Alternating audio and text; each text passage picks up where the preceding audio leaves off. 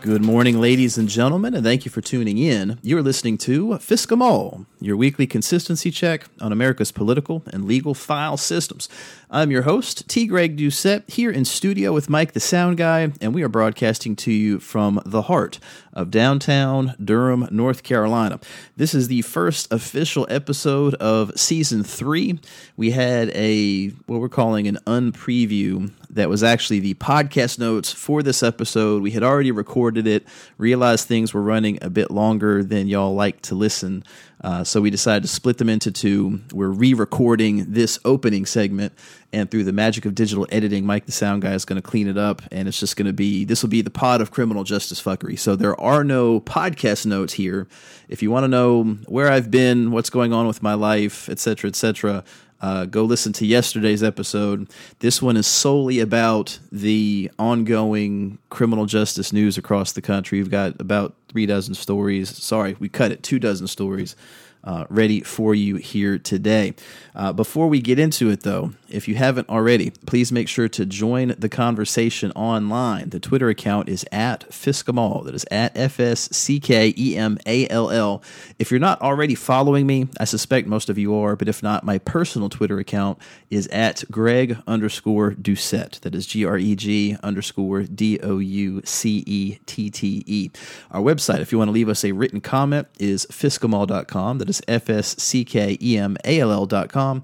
And if you'd like to become one of our patrons, the people who help keep this thing rolling, it helps me pay Mike the Sound Guy and our hosting and everything else, you can do that on patreon.com/Fisc. That is patreon.com/FSCK. For just $7 a month, we do have about, I'm not sure how many we have at this point. We have several Law 140s on a variety of topics spanning the past 2 years. So let's hop into all of our criminal justice fuckery. Now, I want to point out, as we go through this, we're hoping to get back into a regular rotation, but I have literal hundreds of stories that accrued during our hiatus. So as we go forward, I'm going to try and blend in some of the old stuff with the new stuff so that we can slowly whittle that down. But there's a lot. There's a lot of material, perpetual dumpster fires all over the country. So just kind of know, as we're going through today, there's going to be some new stuff, but there's also going to be some old stuff mixed in. But let's start, as we always do, with the court news. The Supreme Court is wrapping up its term, and with that, you have a flurry of decisions that come out. There are 4 of them in particular that matter with respect to the stuff that we cover. There are probably more than that, but there are 4 that I pay attention to. And we're going to start with the terrible ones first. So we have Neves versus Bartlett, which is a total garbage decision. It was I did a fractional justices, so I'm calling this a 7.25 justices in the majority to a 1.75 justice dissent. But essentially, this case was a Section 1983 lawsuit for retaliatory arrest. A guy named Russell Bartlett sued the police because while there was some event going on up in Alaska, the police were grilling a pair of kids about whether or not they were drinking underage. And Bartlett came up, he was inebriated, but told the kids they don't have to talk to the police, they have rights. All true stuff. The officers arrested him for being drunk and disorderly. Eventually, it ended up being the only charge was resisting, delaying, obstructing a police officer. It's what we call contempt of cop. And the officers, when they arrested him, said point blank, "Bet you wish you shut up now." That was actually part of the trial record. Well, the case got thrown out. And the question before the Supreme Court was, what happens if the police have a basis to arrest you for any reason, but they choose to arrest you for an unlawful reason? So in the discrimination context, if you're an employer and you're terrible at your job, but I choose to fire you because you're black or because you're a woman, that would violate the law. That would violate Title VII. But if you're the cops and you can arrest me for being drunk, but you choose to arrest me because I exercised my First Amendment rights, what those 7.25 Supreme Court justices said was that that's totally fine. So I'm not going to read you their opinion because their opinion is trash. It is total trash. It is a terrible decision. Justice Ginsburg concurred in the judgment in part and dissented in part. There was nothing terribly notable there. The 2 highlight opinions from that decision, there was a partial concurrence, partial dissent from Justice Gorsuch, and then an excellent dissent from Justice Sotomayor. But what the majority has held, so that 7.25 justice majority has held, is that you can't sue for retaliatory arrest unless you can find what are called comparators, finding other similarly situated people who were arrested and did not have the same situation as you as far as the basis for the arrest. So if you found other drunk people who were arrested solely because they were drunk, and you were arrested solely because of your First Amendment protected speech, okay, you might have a claim. That's the gist of it. It's a mind-bogglingly stupid opinion, and I can't emphasize to you the stupidity of the opinion. But Justice Gorsuch, in his partial concurrence, points out that in today's era, you can be arrested for pretty much anything at any time for any reason because we have a shitload of crimes on the books. So he says, quote, "History shows that governments sometimes seek to regulate our lives finely, acutely, thoroughly, and exhaustively. In our own time and place, criminal laws have grown so exuberantly and come to cover so much previously innocent conduct that almost anyone can be arrested for something.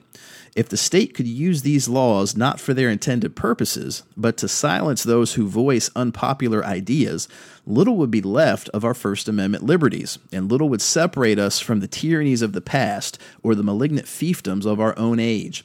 The freedom to speak without risking arrest is one of the principal characteristics of which we distinguish a free nation.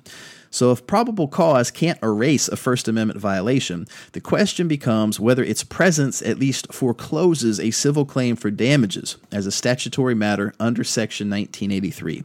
But look at that statute as long as you like, and you will find no reference to the presence or absence of probable cause as a precondition or defense to any suit. Instead, the statute imposes liability on anyone who, under color of state law, subjects another person to the deprivation of any rights, privileges, or immunities secured by the Constitution. Maybe it would be good policy to graft a no probable cause requirement onto the statute, as these officers insist. Or maybe not. Either way, that's an appeal better directed to Congress than to this court. Our job isn't to write or revise legislative policy, but to apply it faithfully. Amen. Amen. And Justice Sotomayor was the lone justice truly in dissent. So like Gorsuch partially concurred, Ginsburg partially concurred. Sotomayor was like, no, this is total bullshit. And I loved her dissent. A few excerpts. She says, quote, "By rejecting direct evidence of unconstitutional motives in favor of more convoluted comparative proof." Now I'm going to pause. Remember, the officers said point blank that I bet you wish you had shut up now. That is the direct evidence. There was evidence that they arrested Bartlett because of his speech. And the court has said, no, you have to find similarly situated people who were not arrested in order to make your claim. So you're going from this direct evidence to this convoluted comparative bullshit. She continues, "The majority standard proposes to ration First Amendment protection in an illogical manner, and those arbitrary legal results in turn will breed opportunities for the rare ill-intentioned officer to violate the First Amendment without consequence, and in some cases openly and unabashedly." Now I'm going to stop. This whole rare ill-intentioned officer thing always cracks me the fuck up because no one believes that officers routinely do stuff, even though we have had this podcast going off nothing but bad cop stories for over 2 years now. And don't even get me started on the whole qualified immunity doctrine because holy shit. But Justice Sotomayor continues, she says, quote, "The basic error of the court's new rule is that it arbitrarily fetishizes one specific type of motive evidence, the treatment of comparators, at the expense of other modes of proof.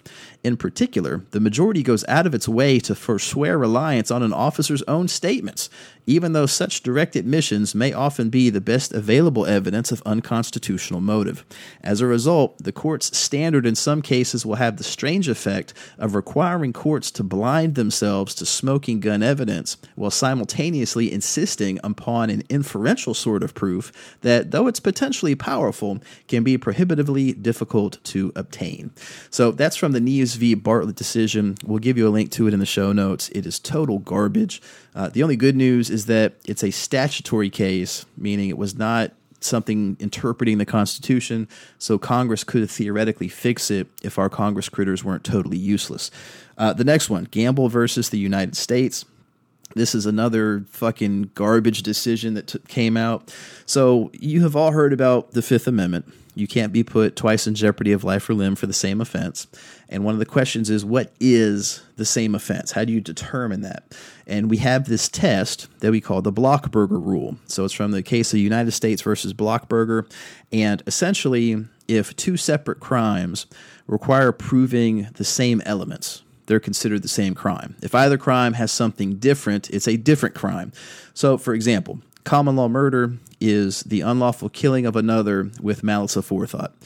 If you also had a separate statute that said something to the effect of the taking of a life without legal justification and ill will or something along those lines, it's a way of saying the same thing, even though you're using different words.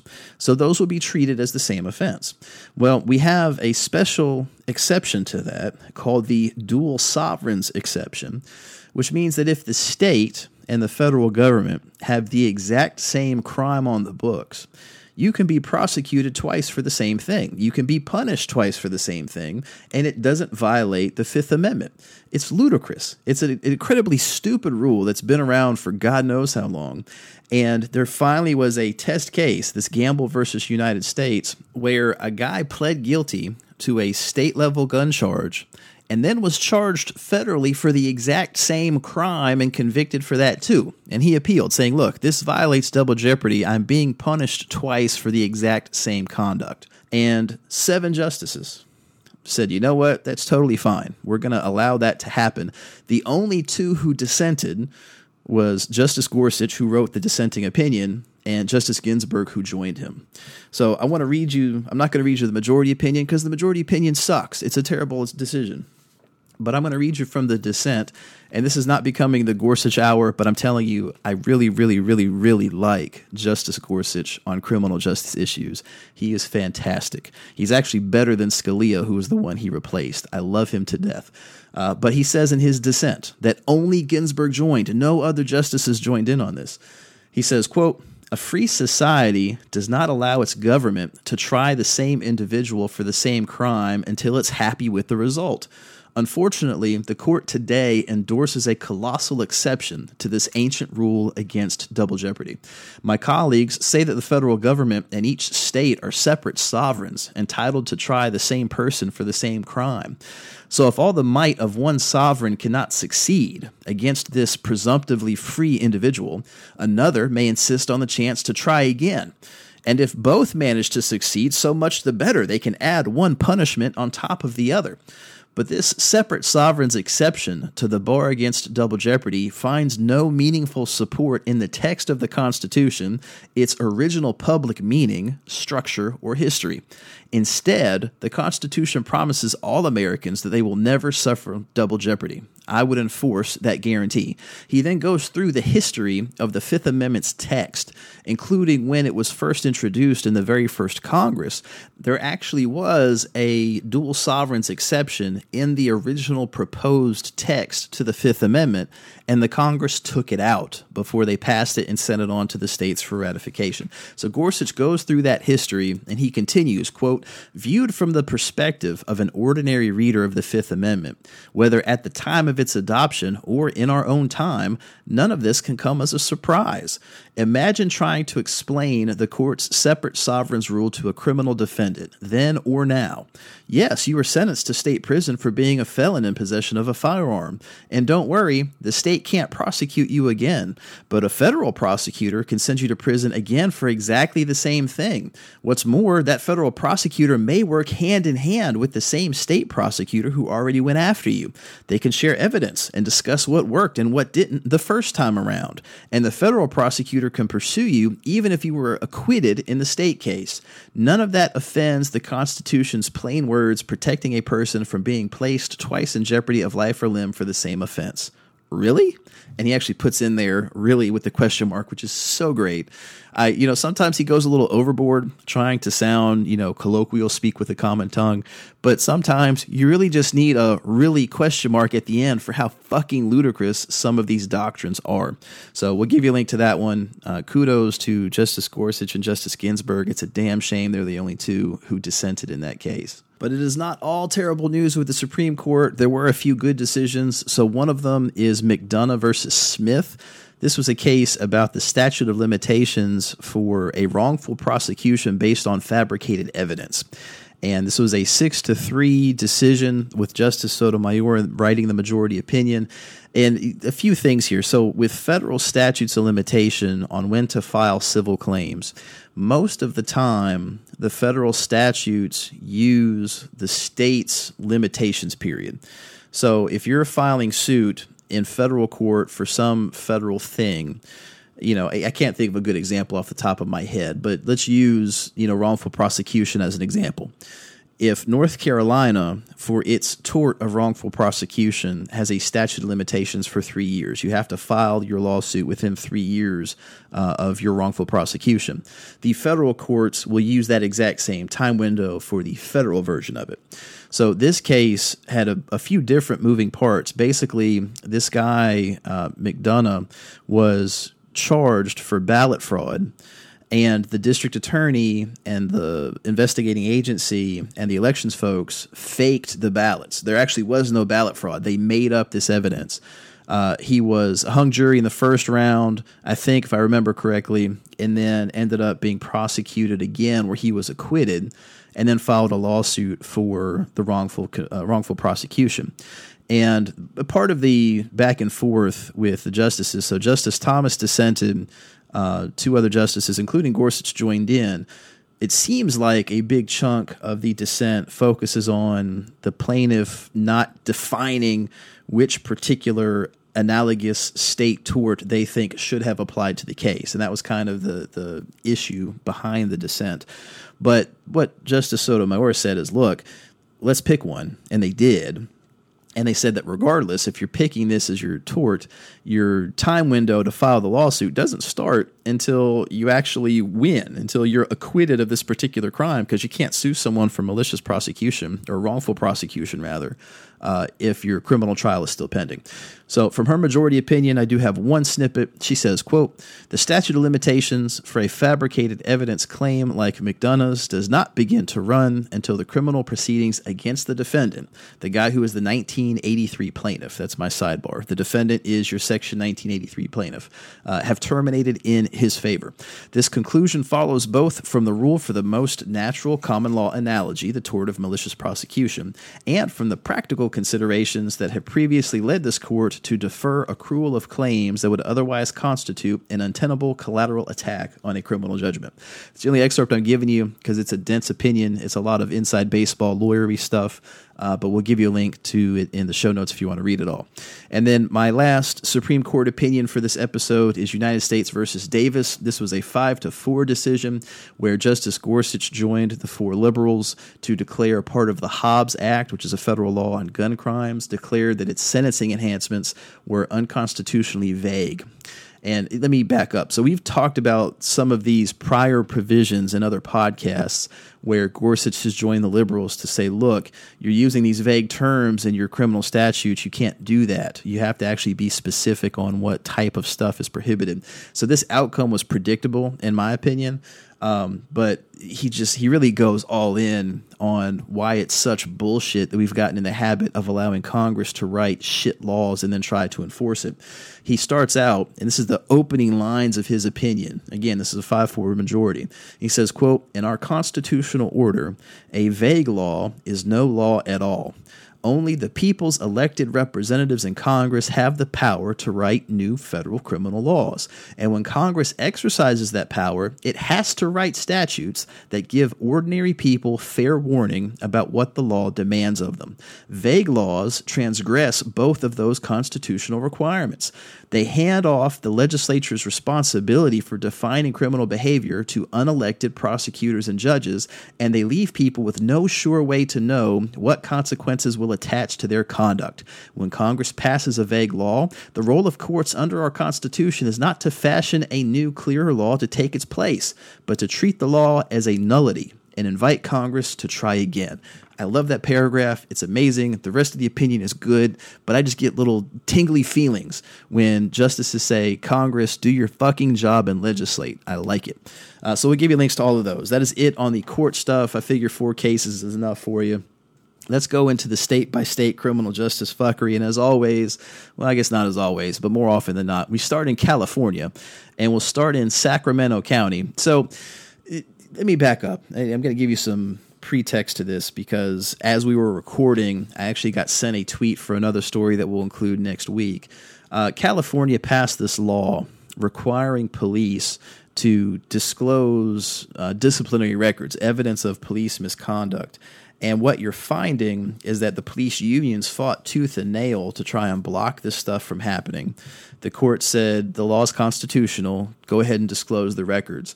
And departments are doing that in various ways. So some departments are actively destroying the files before they can be released. That's the story I got tweeted that we'll include next week. And then there are others that are just saying, all right, fine, here. And what you're finding is that there are a lot of dirty fucking cops in California. So this is from Sacramento County, where a sheriff who had opposed the transparency law is now turning over his disciplinary files. And what you find is that one of his deputies is a liar. So from that story, it says, quote, Sacramento Sheriff Scott Jones released his office's first disciplinary records under a new transparency law, a 10-year-old case involving the firing of a deputy for dishonesty. The case involved the termination of Deputy Steve Al Vasquez over a June 18, 2008 traffic stop, in which sheriff's investigators concluded that Vasquez was, subquote, either deliberately untruthful or woefully lacking in accuracy. That is a misnomer like hell, woefully lacking in accuracy. Holy shit. In reports he filed on an arrest he made that day. Reached Friday, Vasquez expressed surprise at the release of the 108 pages in disciplinary documents and asked for a copy to be emailed to him before commenting. How the fuck? I shouldn't laugh, but holy shit. You have done this. You, as the officer who has violated the law, knew you did this, but you don't want to comment until you see what they have on you first. I mean, I guess to an extent that's smart from a PR perspective, but holy shit. Story continues, quote, the documents were released under State Bill 1421, a law that took effect January 1st and requires law enforcement agencies to release documents, videos, and other materials associated with use of force or disciplinary cases.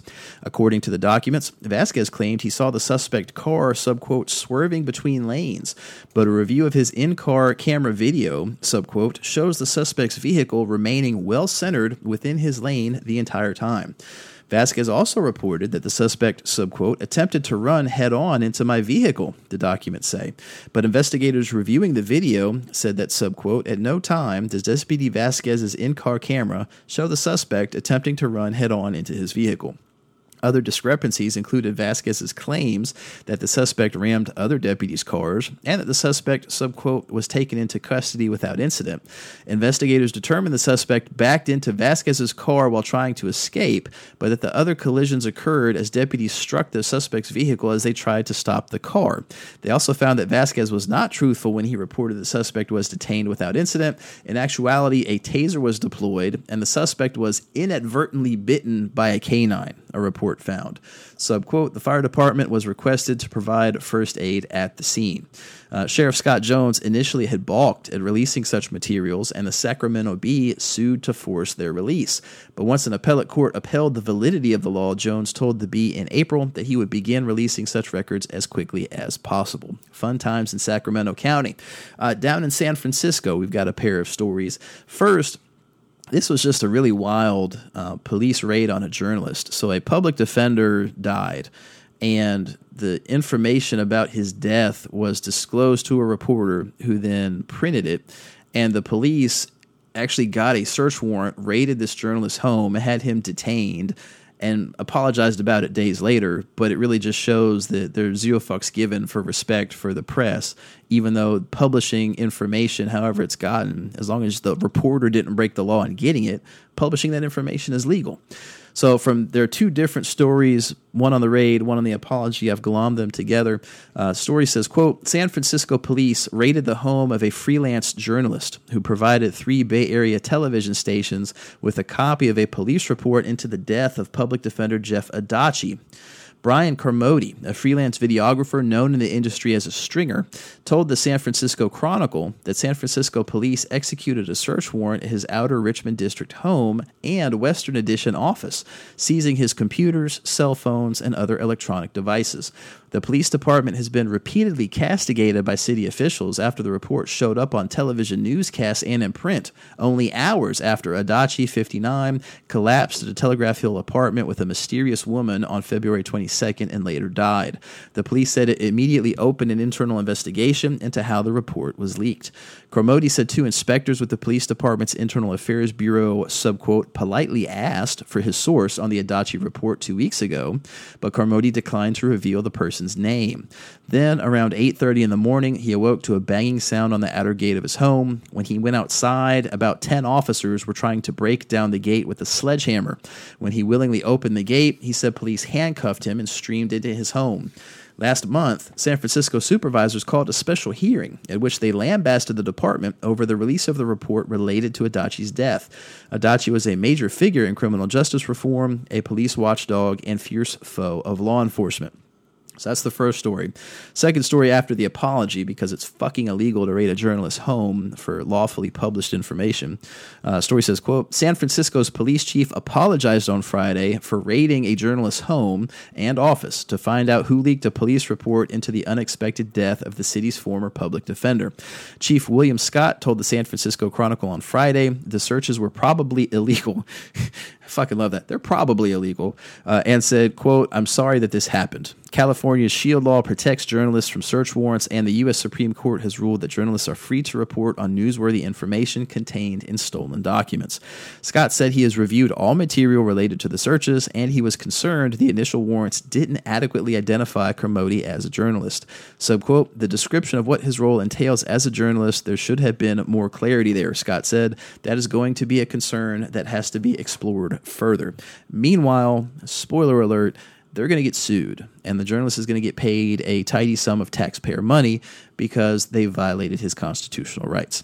So that is the city of San Francisco. Out in San Francisco County, they are paying a shitload of overtime to sheriff's deputies, in part because they still use paper timesheets in 2019. Story says, quote, the San Francisco auditor found overtime to be on the rise at the sheriff's department because of new bail reform mandates requiring deputies to do more work, generous comp time formulas, and outdated paper timesheets. In a report published this month, the audit found that the sheriff's budgeted staff went down 1%, but the total hours of work went up 13%, and a proportion of those hours worked on overtime increased from 14% to slightly more than 20%. And the story goes over they're providing more security to the local hospital, they're doing more electronic monitoring. It continues, quote, this work comes at a time when the sheriff's department seems to be insufficiently staffed. While the auditor found that the agency has enough supervisors, 76, the auditors found the agency is short on deputies. It needs 761, but only has 585. And the auditor said that some of the sheriff's work, at least 34 positions, could be done by non-sworn staff, people who don't take an oath to be law enforcement. That would save the department nearly $1 million. Not only that, but the audit found that the sheriff's department still uses manual timesheets and that the system is antiquated. Sometimes supervisors don't state what date their overtime was worked, which can make it appear, for example, that the employee worked overtime on the day when the timesheet was submitted rather than the day before. This creates extra work for the payroll staff and can lead to payroll errors. A watchdog group found that was incredible. Subquote, wow, it's 2019 and an agency with a $5 billion payroll still uses pen and paper for tracking overtime, said Robert Fellner, executive director of Transparent California, a nonpartisan think tank that tracks public salaries. Subquote, that's nuts. Sidebar, it absolutely is. Story continues, quote, there were other problems with the manual timesheets too. The audit found that the Sheriff's Department does not sufficiently track and analyze special requests for security from the courts. When the courts make a special request for additional security, such as for a high-profile court case, the department maintains timesheets of the employees who worked on that special request.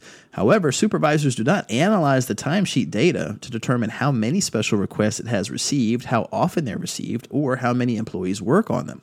Compounding these challenges is the fact that the city's, subquote, people in in pay system does not allow the sheriff to accurately monitor employees' work hours when their shift spans 2 days. I shouldn't laugh, but Jesus, this is basic shit. Like, when I dropped out of college years ago and worked at a law firm as a paralegal, their timesheet system was able of doing this. The system, in its current configuration, shows how many hours were worked on a given day, but not whether those hours were the continuation of a shift that started the previous day or one of 2 separate shifts. So if an employee works 16 consecutive hours spanning 2 days, the system only captures the hours worked on each day. The story goes on from there. It's ludicrous. It blows my mind that our government is that incompetent. I shouldn't say our government, because California, y'all are paying for this, but it's crazy. So that are the stories out of California. All the way across the country in Florida, we have both the first and third rules of FISC. Remember, the first rule of FISC is that police will continue to do dumb shit even when they're being recorded. And the third rule is that there are no new stories. There are just new names and new jurisdictions. So you might remember back in episode 86, we talked about Sheriff's Deputy Zachary Wester in Jackson County, Florida, where he was fired because he had been framing people. He had been planting drugs in their cars. Well, there was actually an investigation done, and this guy has framed at least 118 people that they know about. So this is from the Appeal, and it's a long-form style of journalism interspersing the stories with the news. So just kind of bear with me because there's a lot of excerpts to read through because holy shit. And it goes on after the stuff I'm going to tell you. It says, quote, in October 2017, Derek Benefield was driving in the Florida Panhandle's Jackson County when he was pulled over for allegedly swerving into the opposite lane. Once at the car, Sheriff's Deputy Zachary Wester claimed to smell marijuana and conducted a search of the vehicle, which he reported turned up methamphetamine and marijuana. Despite insisting the drugs weren't his, Benefield was arrested, convicted, charged $1,100 in fines and court fees, and sentenced to 1 year in county jail. Benefield was 7 months into his sentence when, in September 2018, the state attorney's office dropped his case and those of 118 others. Largely thanks to the diligence of one assistant state attorney, Webster was suspected of routinely planting drugs during traffic stops over his 2 years in the department. Last month, Benefield and 8 others filed a federal lawsuit accusing Wester and 2 other deputies of planting drugs and making illegal arrests, and accusing the Jackson County Sheriff's Office of negligence. The suit accuses all the defendants of violating the individual's civil and constitutional rights through illegal searches, seizures, detentions, prosecutions, and incarcerations. The plaintiff's attorney, Mary Maddox, told the Appeal the suit represents, subquote, only the tip of the iceberg, and she plans to add another 18 to 20 plaintiffs. At least 37 people have filed lawsuits against Wester at the state level. The sheriff's office declined to comment. Probably smart. Story continues, quote, a criminal investigation into Wester's behavior was opened last August by the Florida Department of Law Enforcement, but no charges have been filed. Maddox said that for the first time, 3 of her clients were subpoenaed for interviews in connection with that investigation in early June. This is months after the investigation began. Almost a year later, they finally get scheduled for interviews after civil rights lawsuits get filed. Story continues, quote, it didn't take Christina Pumphrey long to become familiar with Zachary Wester's name. When she was hired as an assistant state attorney at the 14th Judicial Circuit in May 2018, her duties included reviewing evidence before filing charges in several categories of arrests, including drug possession. Subquote, this is an exaggeration, but it felt like Wester's name was on half the cases, Pumphrey told the Appeal. Subquote, it was seriously disproportionate. As she watched the body camera footage from Wester's arrests, Pumphrey grew concerned. His vehicle searches were not always conducted legally, and his written affidavits didn't always match what she saw in the videos. People's reactions to their arrest also seemed unusual. Subquote, it wasn't, okay, crap, I got busted. It was, what do you mean? Pumphrey began looking more closely at Wester's arrests. When the Internal Affairs Division of the Sheriff's Office heard she was looking into his arrests and asked for more information, she shared several body camera videos and explained what to look for. Within weeks, the Sheriff's Office pulled Wester off the road and asked the law enforcement department to investigate. More than 100 people who Wester had arrested during his 2 years on the force were still out on bond, or if their arrests had violated probation, behind bars. Yet the state attorney's office did not immediately move to drop the cases. At the time, Pumphrey said she was, quote, getting explicit instructions to not dismiss these cases. Subquote, I know these people are sitting in jail. I know that the particular charges they're in jail on, they're either innocent of based on the information I see, or there's no way I could take this in front of a jury. But I'm being told, just let them sit in jail. Pumphrey continued pulling Wester's earlier arrest videos for the sheriff's office, including ones from closed cases that had been assigned to other attorneys in her office. In August, she flagged a February 2018 video of Wester pulling over Teresa Odom for a faulty brake light and allegedly finding a baggie of methamphetamine in her truck. But looking closely, Pumphrey noticed something hidden in Wester's hand as he initiated the search. The Odom video could not be ignored. Within weeks of Pumphrey's discovery, the sheriff's office fired Wester, and late September, the state attorney's office dropped 119 cases that relied on his arrests or testimony. The story goes on from there. It is a long read. It's scary as hell to think that one deputy alone is responsible for at least 119 people being jailed, some being convicted and spending months in prison, all because he planted the fucking evidence. He was faking it. They didn't actually do anything. He made all this shit up. So that's out of Florida. Over in Hawaii, you might remember this from episode 57. The prosecutor in Honolulu is going to prison.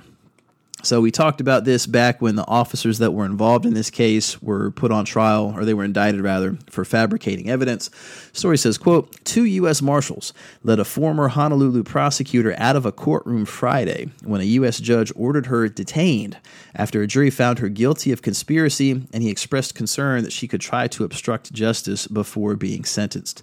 Catherine Kealoha left her purse with her defense attorney as the marshals approached to take her into custody after the bail hearing. She, subquote, lies as easily as she draws breath and will do anything to avoid consequences, prosecutors said in court documents seeking her detention. Subquote, this defendant is a walking crime spree, Michael Wheat, a special federal prosecutor, told the judge in court, saying she holds sway with police and has tampered with grand jury witnesses in the past. U.S. District Judge J. Michael Seabright interrupted. Subquote, we heard from 12 people yesterday. In finding Kealoha and her husband, former police chief Louis Kealoha, 58, guilty of conspiracy Thursday, the jury also determined the two of them obstructed justice. The jury also convicted 2 officers in a plot to frame Catherine Kealoha's uncle, Gerard Puana, for the theft of a mailbox to discredit him in a family financial dispute. That was the case that we talked about where that indictment had first happened. Prosecutors said during the trial that the Kealohas were afraid the uncle would reveal fraud that enriched the couple's lavish life.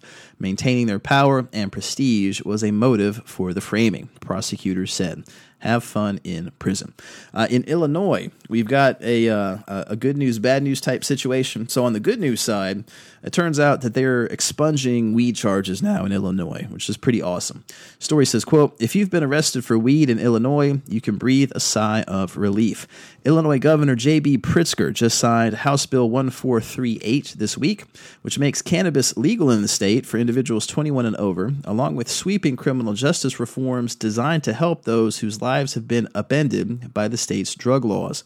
In addition to legalizing marijuana, the 610-page bill offers relief to the roughly 770,000 residents of the state with marijuana-related offenses on their criminal records, according to the Marijuana Policy Project.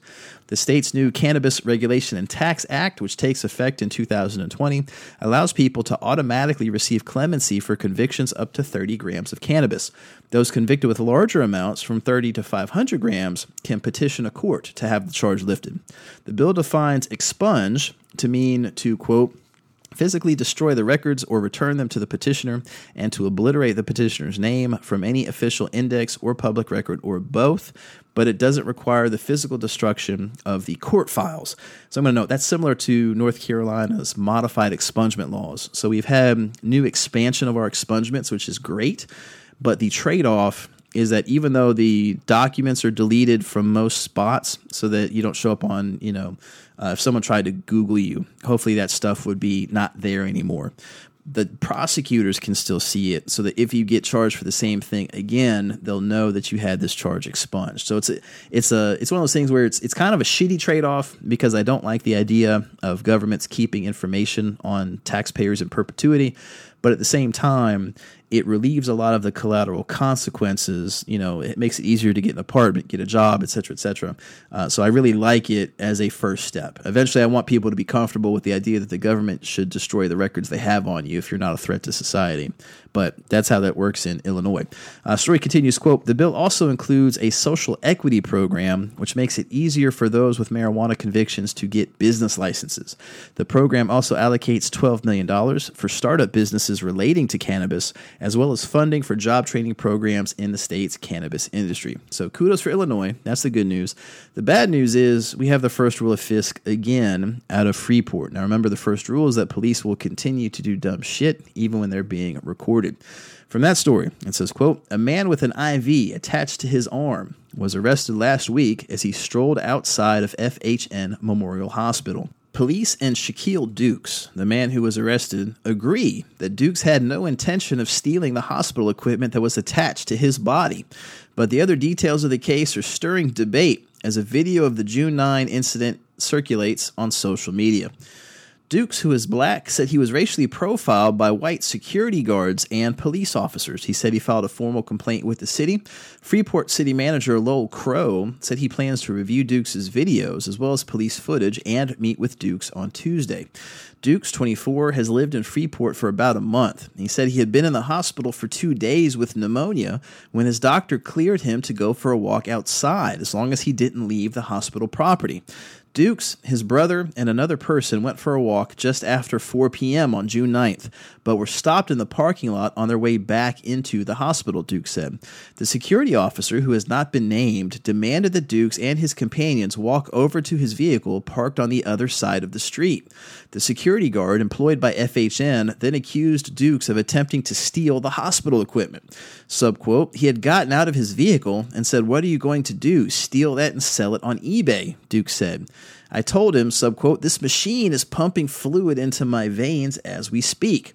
After some banter back and forth, the security officer radioed Freeport police, who were dispatched to the hospital around 4:40 p.m. Duke said his brother was arrested soon after police arrived, and he was arrested a few minutes later. A third man who recorded the arrests on video was also arrested. Duke said he was told by police that he was under arrest for attempted theft since he was off hospital property with the medical equipment. He said that the only reason he left hospital property was to make his way to the security officer's vehicle when the security officer ordered him to do so. On Monday, police said Dukes, his brother, and the other individual were arrested only because of their conduct toward the security officer and the police officers once they arrived. Dukes was ultimately charged with disorderly conduct after an investigation revealed he had no intention of stealing the IV stand, said Freeport Police Lieutenant Andrew Schroeder. Police have not been able to confirm whether Dukes had permission to walk outside of the hospital. Dukes said once he was arrested, the IV was removed from his arm and his rescue inhaler was seized. Subquote, eventually, while I was being transported, I passed out and had a seizure, Duke said. Subquote, when I woke up in the back of the car, I had an asthma attack. I didn't get my inhaler until probably 4 minutes later. And keep in mind, all this shit was on video. Utterly ludicrous. That's out of Freeport, Illinois. Over in Minnesota, in Hennepin County, the elected district attorney, Mike Freeman, checked in to get treated for alcohol abuse. I'm not going to go into too much detail. I'll give you a link to the story. I'm glad the guy's getting help, but you got to ponder for a minute. Can you imagine the hypocrisy that it takes to run an office where you routinely cage people for alcohol abuse while you yourself are engaging in alcohol abuse? You know, a lot of people, when they hear these podcasts, they say, I'm too hard on police. I'm too hard on prosecutors. Aren't I a defense attorney? You know, aren't I accustomed to seeing people in their worst moments, et cetera, et cetera? I am. But the difference between the typical defendants and the police and prosecutors and judges that I criticize is that my clients aren't getting paid with tax money vested with the power of the state to ruin other people's lives. It's an immense amount of power that government officials have. And when you are in that role, you have a special obligation to be above reproach. You don't get to be an alcoholic. You don't get to be a drug addict. You don't get to be a criminal when you're given tax money, a badge, and the authority to destroy people. So again, I'm not going to go into this too much because I understand addiction is real. I represent addicts in court. I don't want to pile on this guy, but the hypocrisy, how we treat stuff like this with kid gloves when it's part of the gilded class that's doing it compared to everyone else makes me sick. I'll give you a link in the show notes. Over in Nevada, in Las Vegas, you have prosecutorial misconduct that has led to now 2 separate overturned convictions by the same prosecutor. From that story, it says, quote, a prosecutor has been reprimanded twice within 4 months by the Nevada Supreme Court, and now criminal convictions for 2 men are overturned. So imagine you're a juror and you hear an expert testify that DNA evidence is inconclusive. But then the prosecutor in a closing argument calls it non-exclusion evidence. Now, that might be confusing, right? Well, that's what prosecutor Liz Mercer did. The jury convicted the man, and the Nevada Supreme Court is calling it prosecutorial misconduct. The order states, subquote, we admonish prosecutor Elizabeth A. Mercer for her egregious and manifestly improper statements to the jury. It also states, subquote, we refer Mercer to the State Bar of Nevada for such disciplinary investigations. The robbery conviction of Alexander Sevier is now overturned. He remains in prison, and it is not clear whether he will be retried. The order also states this is at least the second case where Mercer misled a jury. In December, another conviction was overturned as well, where Bobby Dale Richards had been convicted of murdering his wife. The Nevada Supreme Court said Mercer committed prosecutorial misconduct during that trial also. Richard remains in prison and is set to be retried. The I-Team, which is the media folks that covered this, has mentioned Liz Mercer before, as we've been reporting on an FBI investigation into Metro Vice cops. Notorious pimp Ocean Fleming, in filing his appeals, accused Mercer of previously coaching witnesses for her now husband and former Vice cop Chris Bachman. No one has been charged as a result of that investigation, but sources say it is not over. The district attorney's office is asking the Supreme Court for a rehearing and to take back the bar referral. So that's in Nevada. Out of New York, we've got a pair of stories. One of them is run-of-the-mill. One of them is potentially a huge deal, and we will find out in a minute. So on the run-of-the-mill side, 6 jailers have been indicted for an assortment of abuses. From that story, it says, quote, a woman who arrived at the jail next to Manhattan Criminal Court to visit a detainee last August was given a curt instruction: sign a consent form and undergo a cavity search. Believing that she had no choice, the woman complied, a prosecutor said in court on Monday. A correction officer told her to pull down her pants and spread her legs while other officers stood nearby and watched. She was then instructed to lower her underwear and remove a sanitary napkin. The officers found no contraband, the prosecutor said. This search was one of 5 illegal searches described in a 27-count indictment unveiled on Monday against 5 guards and a former supervisor who worked at the Manhattan Detention Complex on Center Street, a jail known colloquially as the Tombs. The correction officers were arrested and arraigned in state Supreme Court on charges including official misconduct, conspiracy, unlawful imprisonment, and filing false documents. They all pleaded not guilty and were released without bail. Staff at the city's jails must get written permission to search people they think may be smuggling contraband into the prison. If a visitor consents, a correction officer may only pat their outer clothing and examine the seams and pockets, the indictment said.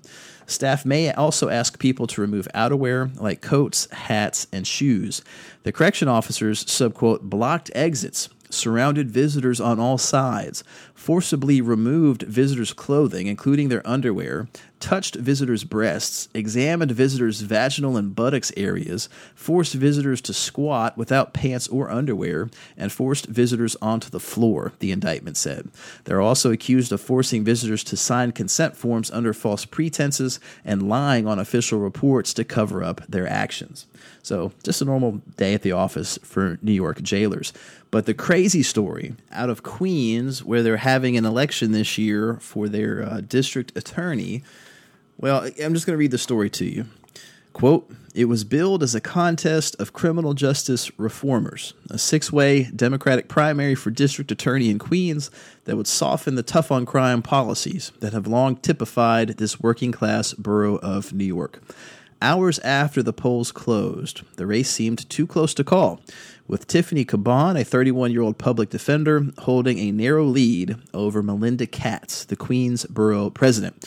Ms. Caban declared victory shortly after 11 p.m., telling the crowd at her watch party, 'We did it, y'all.'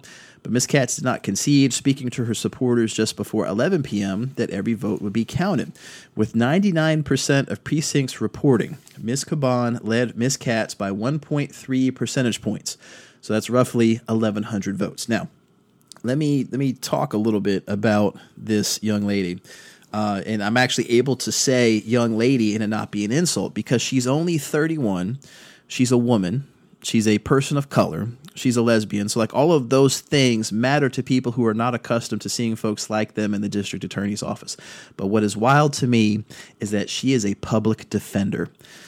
They have elected let me back up. The election is not officially done yet. This is just the primary, but it's New York. Republicans don't win local races. So she is going to be the next prosecutor for Queens. They are going to elect a public defender as the prosecuting attorney for the Queens borough in New York City. Holy shit. So, we've talked about Leah Krasner getting elected in Philadelphia and how that was a big deal. We talked about Rachel Rollins in Boston and how that was a big deal. This has the potential to be huge because not only does New York have this reputation of, prosecuting the fuck out of everybody forever, but Queens is huge. They've got millions of people there. The New York City criminal justice system operates pretty much 24 hours a day. Like night court is a real thing in New York City. It blows my mind. Like, for me, court is done typically at 1 o'clock. Sometimes we'll have afternoon sessions that'll run from 2 to 5, but we don't run a 24-hour incarceration mill like New York City does. And they're electing a public defender to become the prosecutor. Like that's so fantastic. And she will be in a borough that has so many people that it's going to make a bigger impact than Krasner or Rollins or several of these other, defense attorneys who become DAs. It is fascinating. It's amazing. I love it. That story was from just after the primary. As they're counting the absentee ballots, her lead has actually grown. So she is going to be the next DA.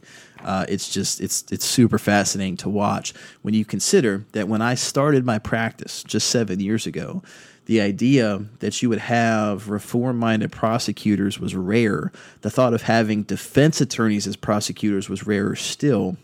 And we're now electing defense attorneys to be like prosecutors in major cities. Philadelphia, Boston, now Queens. It's awesome. So that's out of New York. In North Carolina, we got a pair of stories, both of which are about what you would expect.